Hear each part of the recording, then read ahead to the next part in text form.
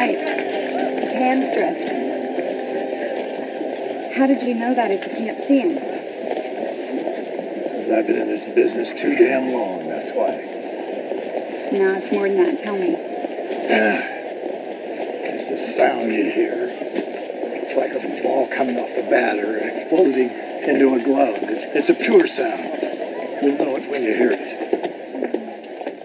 Good morning and welcome to episode 519 of Effectively Wild, the daily podcast from Baseball Prospectus, presented by the BaseballReference.com Play Index. I am Ben Lindbergh of Grantland.com, joined by Sam Miller of Baseball Prospectus. Hi, Ben. Hello. Today we are going to be talking about an article that Baseball Prospectus published on Wednesday, and it's an article that made me miserable for a while. It's about the analytical value of the crack of the bat. And it's some very interesting and original research. It made me miserable because I had once tried and failed to do something on the same subject, and I harbored this delusion that one day I would revisit it. And then ultimately it made me happy because it was done better than whatever I ever would have done, and because it was written by a person I helped bring to BP, which means that everything he writes is really a monument to me in a sense. And that person is Rob Arthur, who joins us today. Hello, Rob. Hey. How does it feel to be a monument to me? A little disappointing, but I'll make it. So we're going to talk about this article, which is, I think, one of my favorite pieces of baseball research that I've seen recently, and also one of Sam's. And I guess I'll start off by asking you what inspired it, or what made you want to study the crack of the bat and see whether there was any sort of analytical value to the sound. I don't think that there was any one moment that I decided to do it. I've seen people talking about it a lot, and it was something that had occurred to me just while watching baseball. You hear the sound, and it sounds different for different players, and it sounds different when it's a line drive versus when it's a home run versus when it's a ground out. And I was just sort of thinking about, would the sound be able to actually tell you anything about the quality of contact? And so that was the initial inspiration, I guess. Mm-hmm.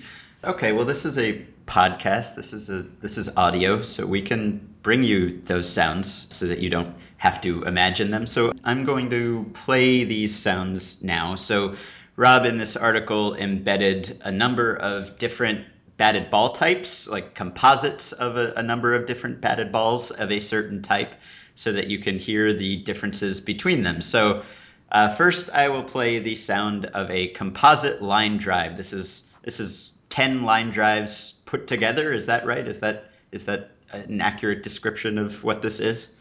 Yep, that's right. Okay, so here are line drives. Okay, and then you can hear the difference between that and ground outs, which I will play now. So here are ground outs. And now I am going to play them back to back quickly so that you can compare. Okay, and you can even hear the difference between ground ball outs or ground outs and ground ball singles. The ground ball singles are slightly higher pitched, and now I will play those. First the ground outs, then the ground ball singles. Okay, so tell us why these sound different. So first of all, I didn't know when I started. All I knew is that I had recorded a bunch of sounds and they sounded different from each other. So I had to go ask Alan Nathan, who's a former professor of physics from the University of Illinois and an expert on the physics of baseball.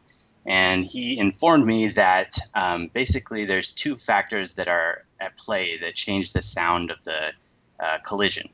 One is the relative speed of the collision. So when the player is swinging the bat faster and the ball is going faster, that will make the sound of the collision higher pitched.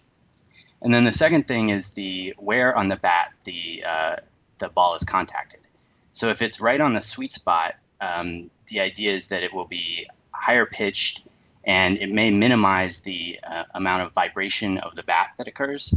The vibration on the bat is sort of bad for the speed of the ball that comes off it because the vibration is wasted energy that could be going into driving the ball. So the closer it is to the sweet spot, again, the higher pitched it should be, and the fewer the off that pitch vibrations there should be. So can you describe the process of isolating and analyzing these sounds a little bit and make it sound as complicated as possible so that I feel better about being completely stumped when I tried to do it? Yeah, I thought it was going to be complicated, but it ended up being pretty easy. I just I just downloaded this software called Audacity, which is a audio recording app, and I put on a baseball game and I just started recording. And Audacity sort of tells you about the amplitude of the sound that it's recording. And initially I just wanted to see whether I could figure out where there were hits and whether those had a like distinct signature in the sound. And it turns out that they have a very obvious signature. So in the course of the game, the pitcher will throw, the announcers will stop talking, and then if there's a contact, there'll be this huge spike in volume that's very short, and that's what the hit manifests as in the audio data. And so it's very easy to pick out. So once I figured out that I could pick out the hits, the contacts, I went through the condensed games that are on MLB.tv, and I just started recording as many hits as I could and noting what kind of contact each hit was. So whether it was a ground out or a line drive or a home run or whatever. And so I ended up getting about 5 to 10 of each different variety, and then I started looking at how the different kinds of hits differ from each other. So for a lot of reasons, we're only talking about 10 or so of each kind of hit. Yeah. So that wouldn't be enough to smooth out all the different variations that might affect this beyond, the quality of contact. So like what sorts of noise, I get it's weird to use the term noise here, but what sorts of noise would there be in this data as it is? Well, people have been suggesting things all day. One of the things is like the speed of the pitch, the kind of pitch, like whether it's a breaking ball or a fastball, the kind of bat, what the bat is made out of, what sorts of wood, the size of the bat. Somebody suggested that, and then the player himself is probably going to have some impact, although we haven't been able to look into that yet. And also a big one that I did notice is just the ballpark. So since I'm recording directly from the TV audio feed, different ballparks, I don't know if they have different mic setups or different audio feed processing or what, but certainly there's an effect of where the game is being played on the sounds that you hear. And I haven't yet filtered out all those effects. Okay, so presumably to filter out those effects, we would need a lot more of these, and it seems somewhat, as you describe it, it's time consuming to do this kind of collection. So two questions. One is, do you anticipate finding a way to mass collect these where you could theoretically get 1,000 or more in a sample? And two, if you could, what would you say would be the predictive value of this? How would you use this for analysis beyond a cool observation? What would you use it for? So the first part, how to collect the data in a higher throughput way, or basically get more samples. I'm not sure yet, and I've been talking to Ben about maybe getting some help collecting different samples from different particular players. The other thing I thought about was maybe crowdsourcing it somehow, see if I could get people to send in bat cracks from their team or their favorite player or whatever. But those are the only two things I've come up with. It's going to be difficult to make it go any faster for a single person. I think this will definitely require just multiple people collecting the data. So the second part of your question was, what could we use all this for? I think that's a really interesting question, and I don't know all of the possibilities. But the thing that initially sort of suggested itself to me was because the sound relates directly to the quality of contact, we might be able to see what players are making good quality contact and whether that matches up with, for instance, the kind of BABIPs that they get. So do players that have abnormally high BABIPs, is it because they are making consistently good contact, consistently squaring up on the ball? And vice versa. Are the players with abnormally low BABIPs, does that arise because they are just sort of deflecting the ball off the side of the bat? So you can imagine using that in a predictive way to see if a player is in line to overperform their current BABIP or underperform it. So that's the one sort of obvious use that I've come up with. But there's also a lot of just sort of frivolous, fun things that you could do with it, like see whether Javier Baez makes a really special sound with his bat, as people like to say all the time. So this is sort of or the way I've been thinking about it is sort of like a homebrew HitFX in a way. It theoretically, if we had bat crack sounds for everyone on every batted ball, we could assess their quality of contact in a way that teams can currently by just looking at exit speed and exit angle and all those cool things that we wish we had access to, but didn't. Is that essentially the case that it could maybe replicate some of the value of that for those of us who don't have access to that information? Yeah, I think that's possible.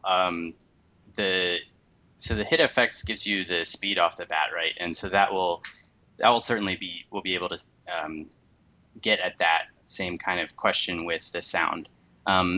And I don't know to what extent you can tell with HitFX where on the bat the contact occurred. Maybe you can using the angle, but we should also be able to say something about that, whether the contact is consistently at the sweet spot or off the sweet spot, using this kind of data. And we might be able to, I mean, who knows, we might be able to get at other things that even HitFX can't see. The sound data is so rich that you might be able to see all sorts of different things in it. And can you imagine, I mean, is it possible that if you were running a scouting department that you would tell your scouts to record audio of a bat crack just so you could, if you see a high school prospect or a college prospect one time and you get one good bat crack, does that tell you something that the scouts' eyes don't see? Because I mean, presumably Stanton or Baez are these people who we know hit the ball really hard because we see them hit the ball really hard and really far. That will show up in the frequency if we do an analysis of their bat cracks, and that will just be confirming something we already know and maybe presenting it in kind of a cool way that we can look at and listen to. But would there be any value to it, maybe in the sense of if you're seeing someone in a small sample or something and you don't have stats just to know that someone is capable of producing a certain kind of bat crack, like that typical scout story about how I wasn't even looking at the field and I just heard the crack of the bat and it sounds different coming off his bat. I guess if you can hear it, maybe you don't need to see the frequency graph, or maybe you do. Maybe there would be some value to it anyway. Yeah, I suspect there would certainly be some value. I don't know how quickly the characteristics of the frequency spectrum would sort of become stable, like how large of a sample you would need. But I do think that you could use it sort of as verification for hearing that special sound. So, I mean, I think that a lot of prospects get that label put on them that so-and-so makes a special sound with their bat. And I'm sure it's not true for all of them. I'm sure at least some of the time it's just kind of like wishful thinking. And so this would be like, I sort of mentioned this in the piece, that this is like an objective way to look at that. And so there should be some utility in that. I know that when you play them side by side, we could tell the difference, but we are talking about I don't know. It seems to me that we're talking about, from a physics perspective, fairly small differences. Do you think that it's really the case that a person has heard enough baseball in their lives that they can tell the difference between a good home run and a bad home run by the sound of the bat? Because I guess to some degree, we just had a big debate, actually, not me, but there was a big debate in the comments of a BP piece last week about whether the phrase means anything. In the way that it's used now, does the research that you did convince you that it means something, or that in fact it maybe means very little to our naked ear?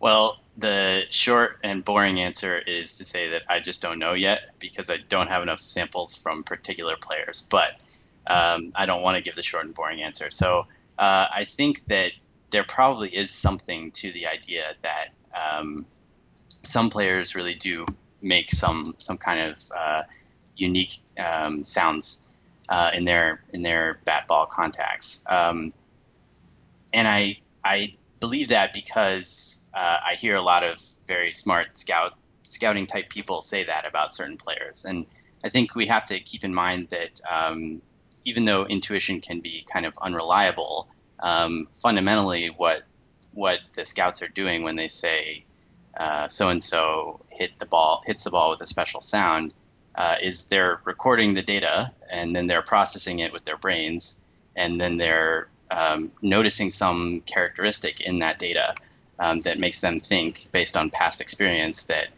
that player is going to be particularly special somehow. So I don't think it's outside the realm of possibility that there would be some truth to the idea that certain players hit the ball in certain ways that produce certain sounds.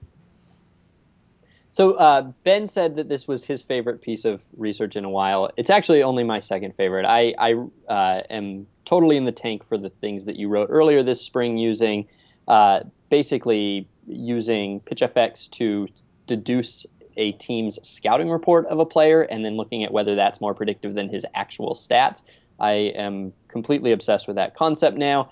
And it has some similarities to this one in that you sort of found new data where nobody knew there was data before, and it seems like there is a lot of talk now about how all the good stuff is proprietary, how we've maxed out what we have, and yet you twice have figured out a way to create a new kind of data.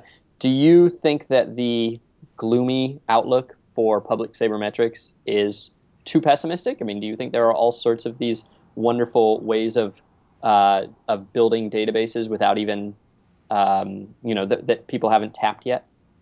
Yeah, I really do. I think that we're sort of at I guess I would say it's sort of like a plateau right now in sabermetrics where we have a reasonably good grasp of the game, and we know that we've come across some important sort of truths about it, but and it looks like right now we're not going to be able to get much further. But I think that there's a lot of interesting stuff that people haven't even really delved into, such as the sound, such as using the PitchFX metrics in different ways.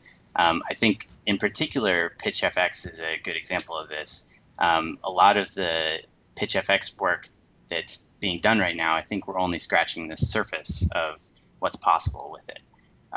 It's at a more granular level than at bat level stats, and I think that we can use that to figure out all sorts of new things, such as the piece that I wrote earlier about using the PitchFX stats to see if a player's true talent level has changed.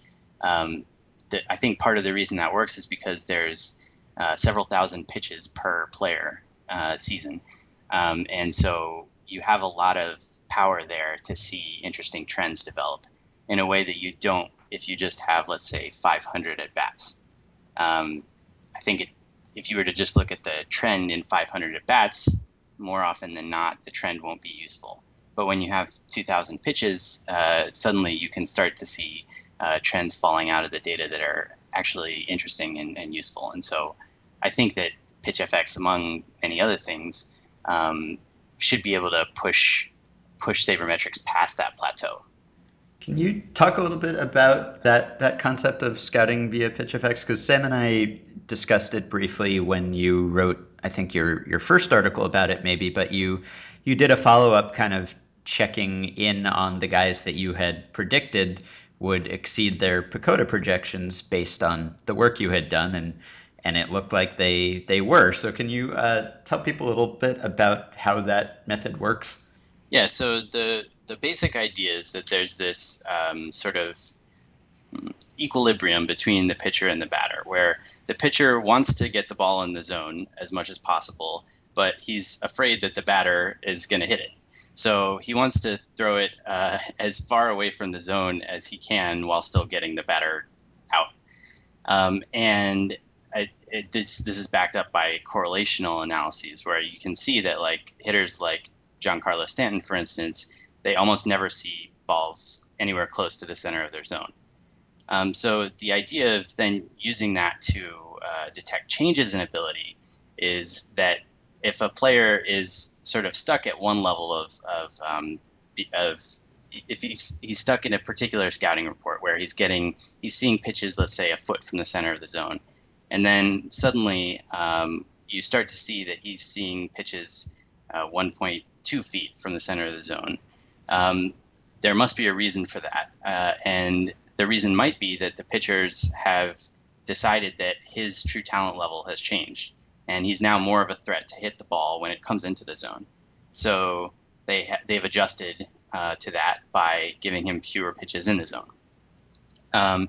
And so this was just a crazy idea I had, but then I looked in the data and I found initially that this would have predicted, for instance, Chris Davis's breakout, which really nobody had seen coming, because he was seeing pitches, sort of at a level that was that fit his sort of quad A status prior to his breakout. And then all of a sudden, in the middle of the year, he started seeing pitches way far away.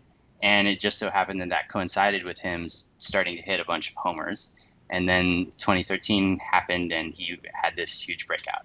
So that kind of convinced me that there was some merit to this idea. And I applied it to players this year. And I got kind of a weird group of players. And when I first came up with this idea, I think we're only about 100 plate appearances into the season. And I picked out, I believe, Victor Martinez, Chase Utley, Jimmy Rollins, Lucas Duda, a weird heterogeneous collection of players, and also Raul Ibanez. So when I went back and checked on those players, I guess it was a month ago or so, it turns out that a lot of them are outperforming their projections. Some of them in ways not quite as dramatic as Chris Davis, but still fairly dramatic. For instance, Victor Martinez is sort of another case where nobody foresaw him coming back to be as good as he has been this season, but this method would have picked him out. But there are also some pretty spectacular failures. So it's not like a magic bullet that it can pick out everybody. It seems like it only applies to some players, and of the players who see the most significant increases in their distance from the center of the zone, some of them just end up falling apart, like Raul Ibanez. You should have stopped when it sounded like it was a magic bullet, because then people were lining up to read your stuff so they could win their fantasy leagues. So you know what you've done here, I think, is when people describe baseball, romanticize baseball, the first thing they always talk about is the moment when they walked into the stadium and they saw the green of the grass and the crack of the bat. And now you have taken all the joy out of the bat crack. You've quantified it. You've applied numbers to the romantic notion of the bat crack. People are going to be so upset. You're sapping all the joy out of baseball. But I'm glad that you did. Yeah, get your ears out of a spreadsheet. Yeah, I think to me at least it enhances my my joy of baseball, because whereas I was able to tell that certain bat cracks were different than certain other bat cracks, I had no idea why. I wouldn't have been able to tell you that the ground ball singles were higher pitched than ground ball outs. That I just would have said this sounds different. So now I actually know, and I know what to listen for. So I feel like that's kind of cool. I agree.